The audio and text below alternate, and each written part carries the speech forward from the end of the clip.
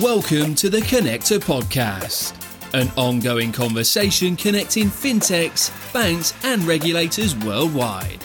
Join CEO and founder Cohen van der Hooydonk as you learn more about the latest available trends and solutions in the market. Welcome to another Connector Podcast episode. And today I've got two guests with me, Amit and Monish, both working for Praxis Digital. Guys, can you explain us a little bit where you're from and what you do? Okay, sure. My name's Amit Gandhi. I'm the founder of Praxis Digital. So we're a digital transformation consultancy with a specialization in data science, AI, and machine learning. Mm-hmm. What about you, Monish? I was previously in the AI and machine learning space for quite a long time. So yeah, we are just starting off with some new stuff in the AI and machine learning space now. Oh, great. And I mean, new stuff always sounds exciting, but are you able to share us some examples of machine learning and AI that you're working on and that potentially have been also like transformational for the business? Yes, so we've been in this space for about 5 years. So my colleague Chris, so he heads up our machine learning AI space in terms of building machine ML tools and algorithms to solve business problems, mainly for the banking and fintech side. So yeah, Manish has come on board recently to offer a new service around sort of machine learning ops. So in terms of the sort of case studies that we've been involved with, one of them is like a use case would be to take hundreds of thousands of invoices for a fintech and then build an ML tool to predict when those invoices are going to be paid. So that really helps with the sort of budgeting and forecasting, for the client. Other use cases have taken huge amounts of stuff like image data for an African bank, and also for the UN where we've taken huge amounts of satellite data, also added climate data and other different data sets, and then fed that into a front end system where they can mitigate their risk. They can understand their risk and understand what's going on in the land that they own. So. Yeah, that's just a sort of couple of examples of. It strikes me, and obviously no surprise, if you talk machine learning and AI, then you almost immediately talk about data-driven operations.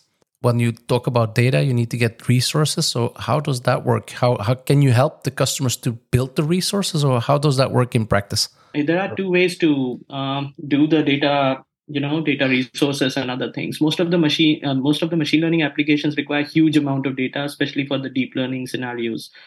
But modern day solutions is not about more or less about data, because it's sometimes easier to find the data, especially if we are dealing with large organization more or less. But the problem is to maintain the data, versioning it. So you have a raw data now, you need to version it properly, and you make some changes on the small piece of data, and then you have to keep the track of all the data over a long period of time. That's the really challenging part. Another way now, because of generative AI, we also have the idea to provide solutions in terms of data set generators. So from taking a small chunk of data, we can create a huge sum of large replicas of the similar type of data. Although it's a fake data, but it's good to test your model. It's good to have a real life simulation from a large variety of data. So the more variance in the data is available, the more variety and more, more capabilities we can create from different types of models and test it on the real market with the real data. So we are does not necessarily dependent on data nowadays, thanks to generative AI. Yeah. So interesting. So let me sort of repeat, because I'm not a specialist, but what I'm hearing you say is that you can create synthetic data that can actually be used to teach the machine learning algorithms. I'll just give you an example of it. It could be something like a data augmentation tool for image processing, for that matter. You can't capture all the handwritings of every person in the world. True.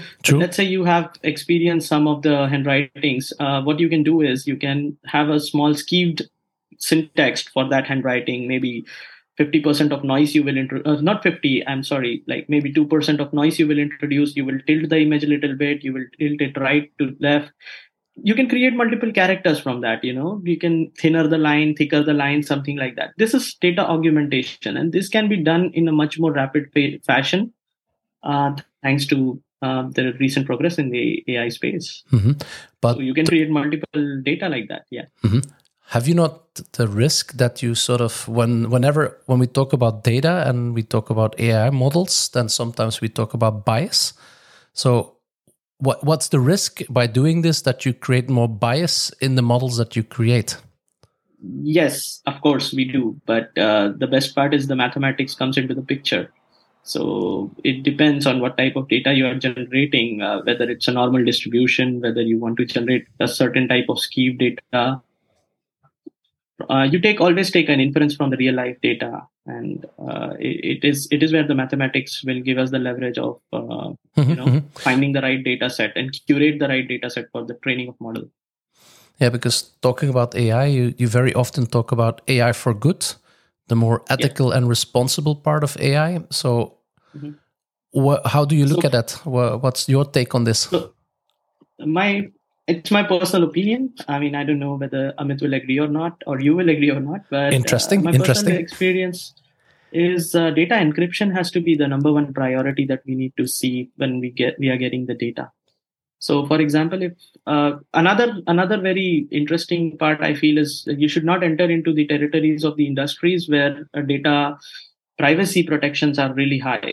For example, healthcare industries and something like that. But let's say assume that you went there. Also, the highest probability to achieve the most ethical practices in those data is to have a proper encryption. So you will not have the similar bands available, but your model is trained on an encrypted data rather than the real world data, and only the end user know how to use that model. So this is the perfect scenario where the users can train their own models and have their own personalized models according to their own data, and they have full control over it. That's my take on ethical AI at the moment, at least. Okay, so I mean, these are potential risks. Are there any vulnerabilities that we need to take into account when we talk about AI? So, for example, if you train the model, if you train in a conventional fashion, there is a huge amount of risk. Without machine learning operations and other things, if you don't have a proper MLOps pipeline and other things set up, it's a huge problem. Especially for the large enterprises, it's not suggested at all. But let's assume that you have a good model and you have a good machine learning pipeline, like new data keeps on coming in and the model keeps on training itself. And then you have a proper metrics to check your results all the time. The biggest risk you will enter here is model drifting, which means your model will go outdated after a certain period of time.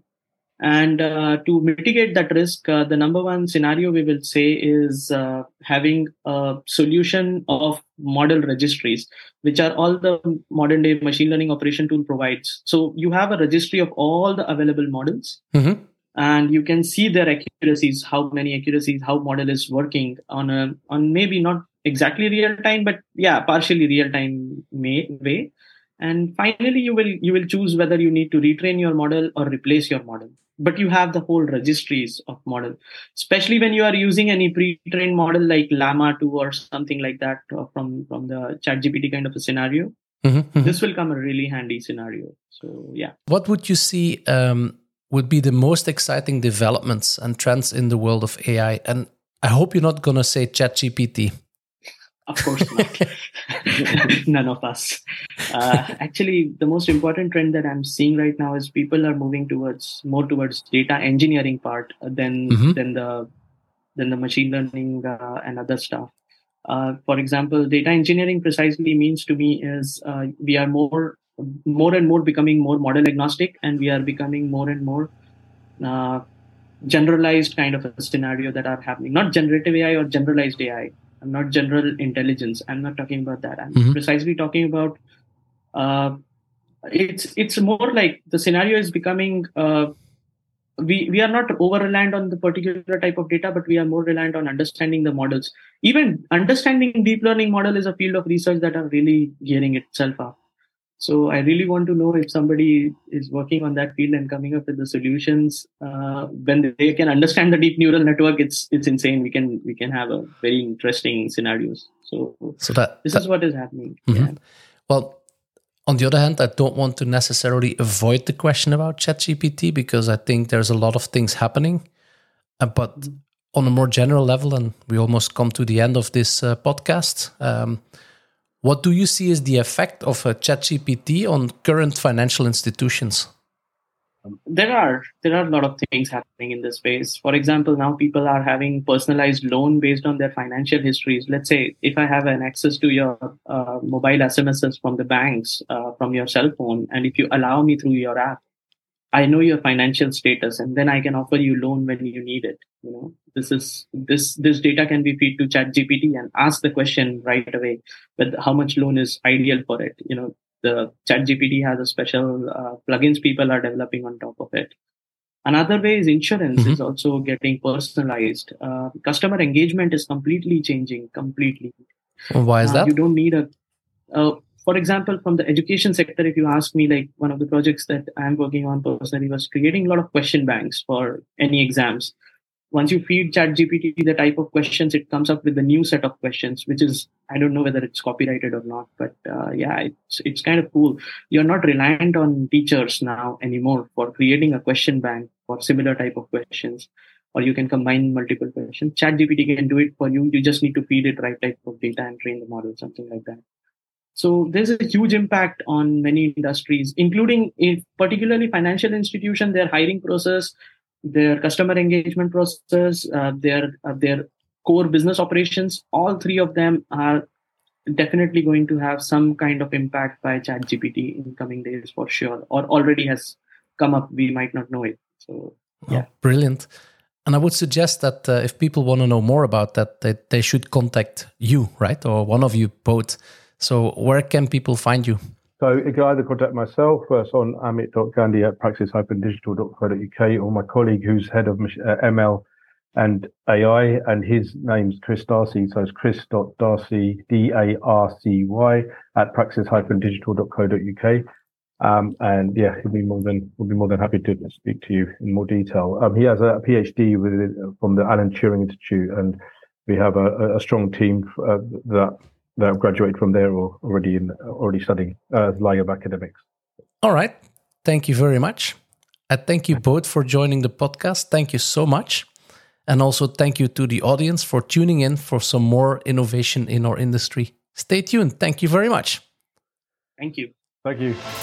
Thanks for listening to another episode of the Connector Podcast. To connect and keep up to date with all the latest, head over to www.jointheconnector.com or hit subscribe via your podcast streaming platform.